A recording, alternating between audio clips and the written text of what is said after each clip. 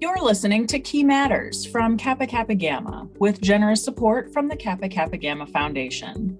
I'm Kylie Smith, the Archivist and Museum Director, and my co-host is Dr. Mary Osborne, the Director of the Stewart House Museum.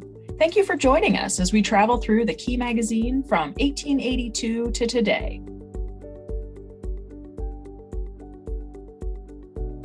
Hey, Doctorants! Yay! So Key Matters. So I had 1901 and you had 1902. As I was getting halfway through reading 1901, I thought, I'm pretty sure Oz said she's doing 1902. That could be awkward. But then I thought, well, if we both did the same year, that'd kind of be funny. Because then we could also see like if we hit some of the same things or if we didn't. So yeah, it'd be interesting to see our perspectives. I'm sure there would be things that would catch my attention that wouldn't catch yours and vice versa. Yeah. Yep, absolutely. So, well, in 1901, there were just a few things going on. The British colonies of New South Wales, Queensland, South Australia, Tasmania, Victoria, and Western Australia formed the Commonwealth of Australia, and they established a system of federalism there. That's early. I know they're part of the Commonwealth, but that is earlier than I remember of them setting up their own government. Typhoid fever broke out in a Seattle jail, and that's the first of 2 typhoid outbreaks in the United States during that year. I will refrain from making any typhoid Mary jokes at this juncture. Oil was discovered at Spindletop in Beaumont, Texas, which was the first great Texas gusher. I didn't know that was the way we described finding oil in Texas. So the Texas gusher. On January 22nd, Queen Victoria died. And at that time, she was Great Britain's longest serving monarch. But we know that Elizabeth has now surpassed that. And what's that? And she died at Osborne House. Yes. Is it spelled the same?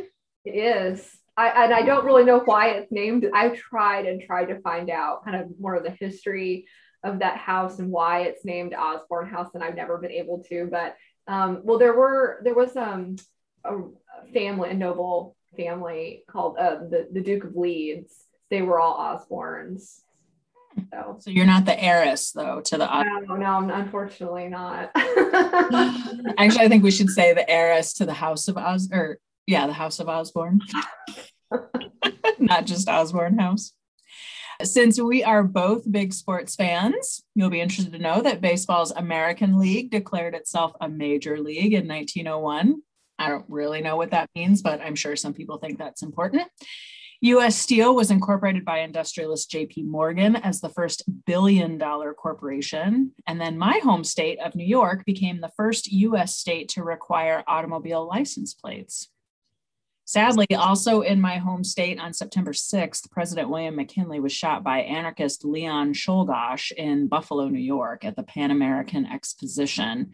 And this is a dual home state. My adopted home state of Ohio is where McKinley was from, and he served as governor here. And fun fact, again, I am adjacently famous. McKinley attended the church that I currently attend and where I was married, the Broad Street United Methodist Church.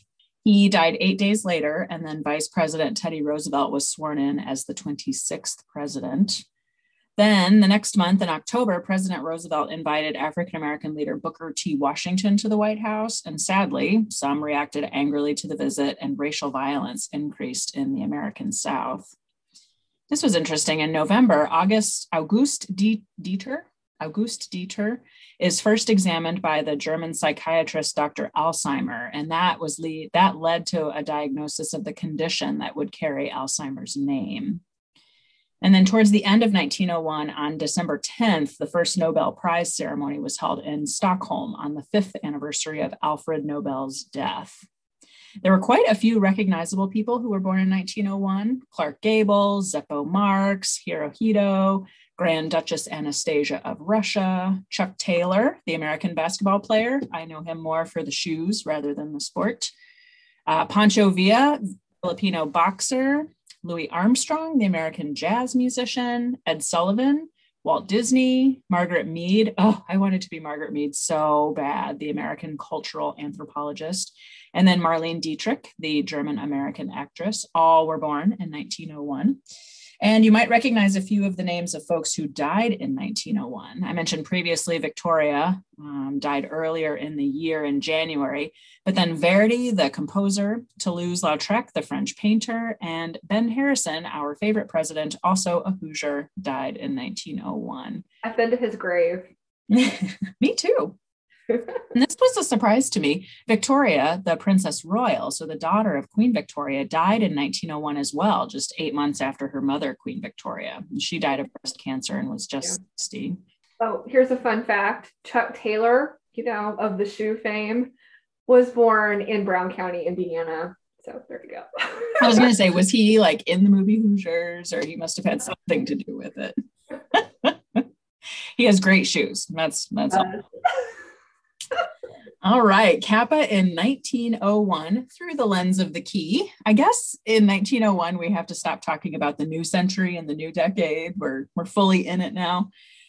We have a new editor of the magazine, Lucy Allen Smart, and she is from Beta Nu chapter at Ohio State. And I should say she starts out as Lucy Allen. She gets married later, and that's announced in the magazine.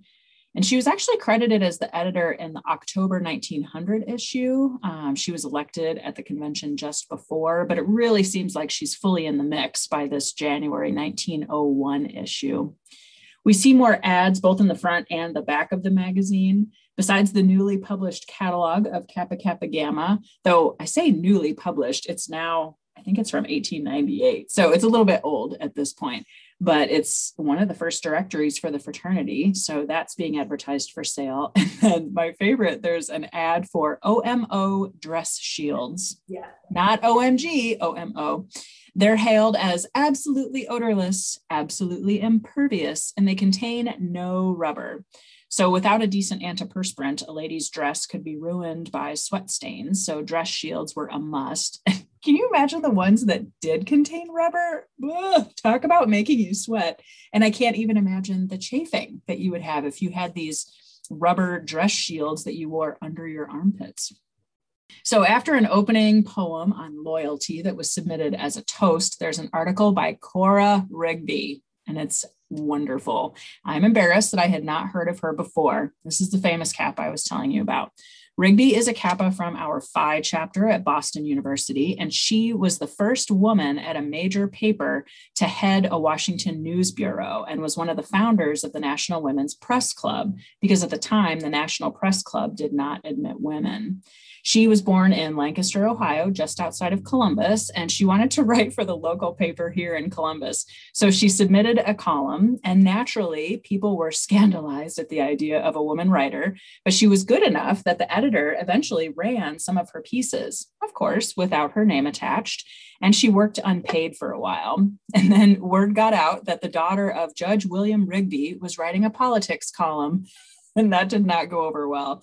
So he went to the newsroom, brought her home, told her mother to take better care of her. But then the next day, she was back at the paper writing about politics again.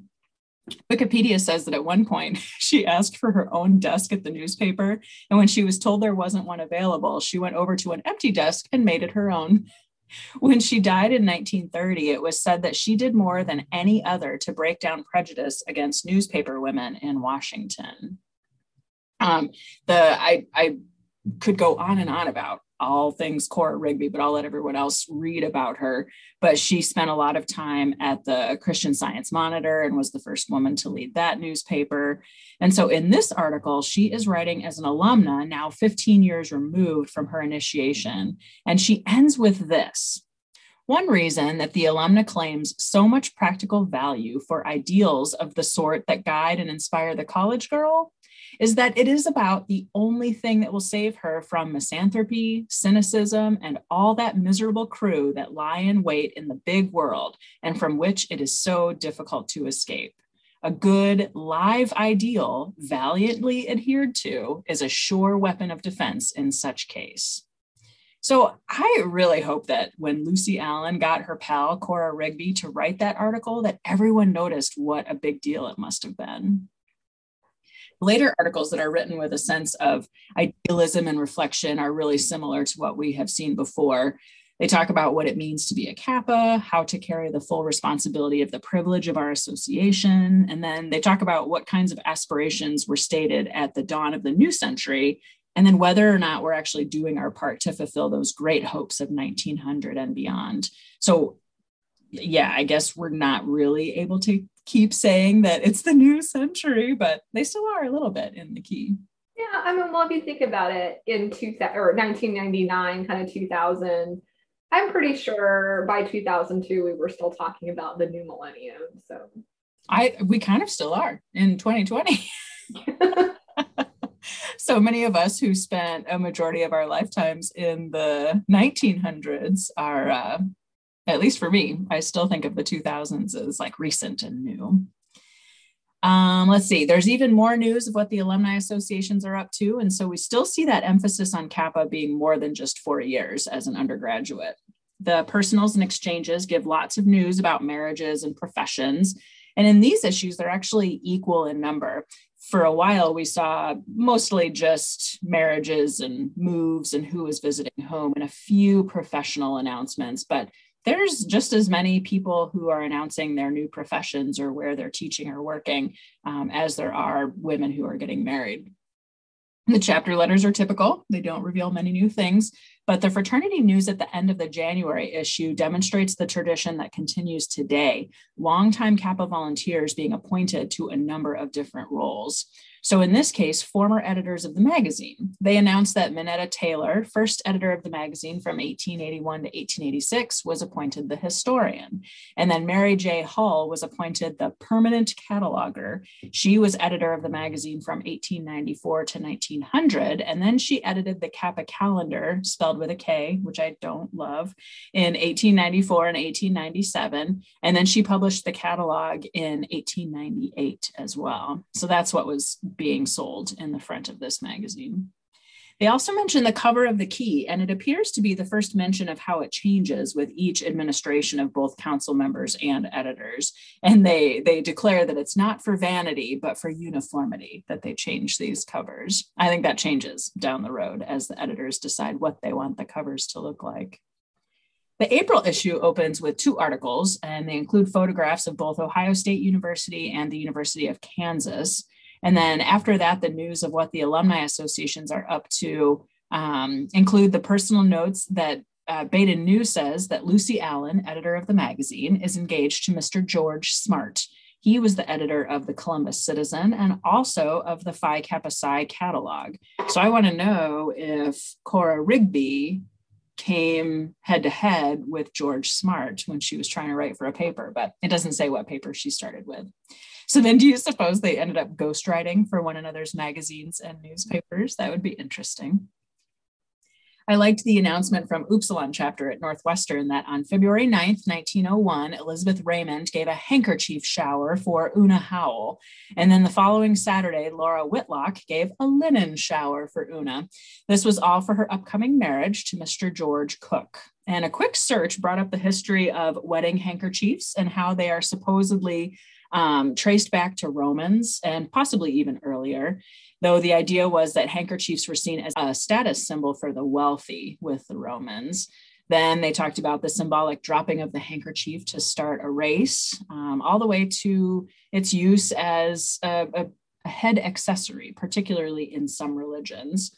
And then ended with the practical use to blow one's nose or to use for drying one's happy tears at a wedding. I love handkerchiefs and I use them myself. So let's bring back handkerchief showers, and they don't have to just be for weddings. Maybe I'll throw you a handkerchief shower as a welcome to your new home. Oh no, I could probably use some doilies. Yes, doilies and handkerchiefs both. That'll be part of the linen shower, the doilies. Later in this April issue, they begin a series on chapter histories. And this is no doubt due to the efforts of Minetta, who was announced in the January issue following her appointment as historian. And this, to me, and maybe to you, is a rather useful discovery. We are always looking for these different accounts of fraternity history and how we can compare them. And you can see as they find new information, some of those histories change. So it reminds me of our ability to search the magazine by keyword. So history will be one of my future searches to see what information might have been gathered in those earlier years, but then never made it into the later history books. And there will be some incorrect things too that we can know that we corrected later. Towards the end of the April issue, there's a note that August 15th had been chosen as the Kappa Day at the Pan American Exposition in Buffalo. You'll remember that I mentioned the assassination of President McKinley at the same event. So I had to look back quickly and make sure that it wasn't the same date. Thankfully, it wasn't. McKinley was shot by Czolgosz on September 6th. So after my gushing over handkerchiefs, I'll not dwell on the fact that Czolgosz concealed his gun under a handkerchief. We won't even talk about Ida McKinley's relationship to handkerchiefs. Yeah, look it up, people. What's that? I said, look it up. Look it up, people. I know. All right, moving into the July issue, we open with the installation of Beta Mu at the University of Colorado. And it's interesting how they write in detail of the ceremony, and they include things today that may be considered ritual. The funniest bit is that after the installation, the new members attended a banquet still wearing the gowns that they wore for initiation. I think today most of us would not be pleased about that decision, but it must have made for a pretty cool scene, depending on the time of day, especially.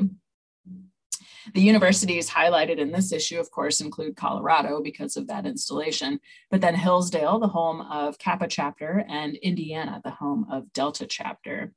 And I know this is not the first, but it's the first that I've noticed announced in such a formal manner. In the alumni news on page 163, Beta Iota alums from Swarthmore mention that they have taken an important step by electing an advisory committee. And it says their duty shall be to keep in direct communication with the active chapter, thus enabling them to give advice when advice is thought necessary, which I'm sure to most alums is always, and to whom the undergraduates can turn if they desire the counsel of their more experienced sisters. Other chapters write about how alumni have offered recommendations for girls from their area who expect to go to college, as well as advising with the girls regarding the various trying points which will arise in the life of every chapter. But like I said, this is the first time that I saw it formally announced that way. And then the bulk of this July issue is later devoted to the annual reports of the chapters. But at the end, there is a note that the Kappa Day at the Pan American Exposition has been moved now from August 15th to July 29th. And that's so that visiting Kappas can visit with the Grand Council members who will be in session the last 3 days of July. And I would like to suggest that our current council plan their meetings around world fairs or perhaps state fairs. I think that would be super fun. They may disagree. And finally, closing out 1901 with the October issue, we have a profile of Barnard, the Women's College to Columbia and home to our Beta Epsilon chapter. DePauw, home of our Iota chapter, and Missouri, home of our Theta chapter, are also profiled. The articles to follow are that usual flavor of fraternity spirit, honor in rushing, and a plea to treat students outside of the fraternity with kindness. And in the chapter letters, the writer from Syracuse begins with what a good time they had at the Pan American. I would think that the whole affair on reflection was marred by the assassination and then later death of the president, but I guess not for those that attended beforehand. The later account of Kappa Day at the Pan American includes a list of attendees, around 50 at that luncheon. So it was a big deal and worth mentioning, of course. They did note too that the Grand President, Gene Penfield, was unable to attend the luncheon because of a sudden attack of illness. Most of the chapter's letters include news of a round robin letter that was circulated through the summer, and they're all pleading with others to try it. And so it's fun to read how much this connects women at the time, much the same as group chats would connect our sisters through the summer nowadays. We have talked in previous issues about the common types of maladies and illnesses that we saw, but in this last issue from 1901, I was surprised to see that in the in memoriam section, there was the notice of the death of Allegra Eggleston Seeley from Psi chapter at Cornell. She was struck by lightning and instantly killed. So very sad and very different from the other causes of death that we see reported. I also noticed that Allegra had attended Kappa Day at the Pan American, so at least she was able to spend time with her Kappa sisters that summer. Jean Penfield then wrote in a recap of the Grand Council meetings held in Buffalo, and I was interested to see that an advisory committee was formed of the 3 immediate past presidents with the hope that they would be a source of great strength to the fraternity. Also in this issue, biographies and photographs of the Grand Council members are included for the first time, and they write that this was a long request of many of the readers. So they for sure are trying to include more photographs. And this was great. In the editorials, there are prizes of new Kappa keys from one, the jeweler D.L. Auld, and they announced for alumni subscribers this contest. Alumni subscribers could win this key from Auld. And then there was a second key from the jeweler Charles Clegg for the best chapter letters. The chapter letter prize description is the best. They write, some of the letters in the key are not worthy of the weakest chapter of the weakest fraternity. Others are not quite so bad, but all can be improved upon. As a matter of fact, the chapter letters in the sorority journals are a subject of ridicule in the whole Greek world. The girls use slang, they speak of their gentlemen friends, and they use provincial terms to a surprising degree. The latest fudge party or informal dance seems to obstruct the vision of the correspondent so that a new building, a large endowment, or a new department in the college or university are entirely overlooked. So, ouch. Basically, if you won't do better, I guess we'll try and bribe you with a new key. And good luck in your endeavor to write a letter that is worthy of the editors, because they are to be sent to Minetta Taylor and Mary Hull, both former editors who were literal geniuses. So I won't be surprised if you say that there are no winners announced in your 1902 issues. And I called it Phi Kappa Psi, the fraternity of editor Lucy Allen's husband, George Smart, announced in one of their issues, then sent through the exchanges, that the editor of the key became Mrs. Smart on Tuesday evening, June 25th. They continue to write that the key of Kappa Kappa Gamma and the catalog of Phi Kappa Psi have acquired assistant editors in whom both sorority and fraternity may justly take pride. Now, in the spirit of full disclosure, when I first read that, I was like, oh, who was her assistant editor? I was not thinking that they were saying they each were their own assistant editors. Took me a minute, slow on the uptake. So there was a lot in 1901, but I say that almost every year that I cover. So I guess at least I'm on brand with this one. Now, about 1902, anything interesting going on then? Well, I can confirm that there were no winners of the prize key, as it seems that the caliber of the letters really didn't change that much. You've been listening to Key Matters, brought to you by Kappa Kappa Gamma, with generous support from the Kappa Kappa Gamma Foundation. Our headquarters is in Columbus, Ohio. Our house museum, the Stewart House, is in Monmouth, Illinois. You can find us online at kappa.org, or you can peruse our digital archives at kappa.historyit.com. Research and production is done by the director of the Stewart House Museum and member of Alpha Deuteron chapter at Monmouth College, Dr. Mary Osborne, and me, Kylie Smith, from Omicron Deuteron chapter at Simpson College, and the archivist and museum director for Kappa Kappa Gamma. Thank you.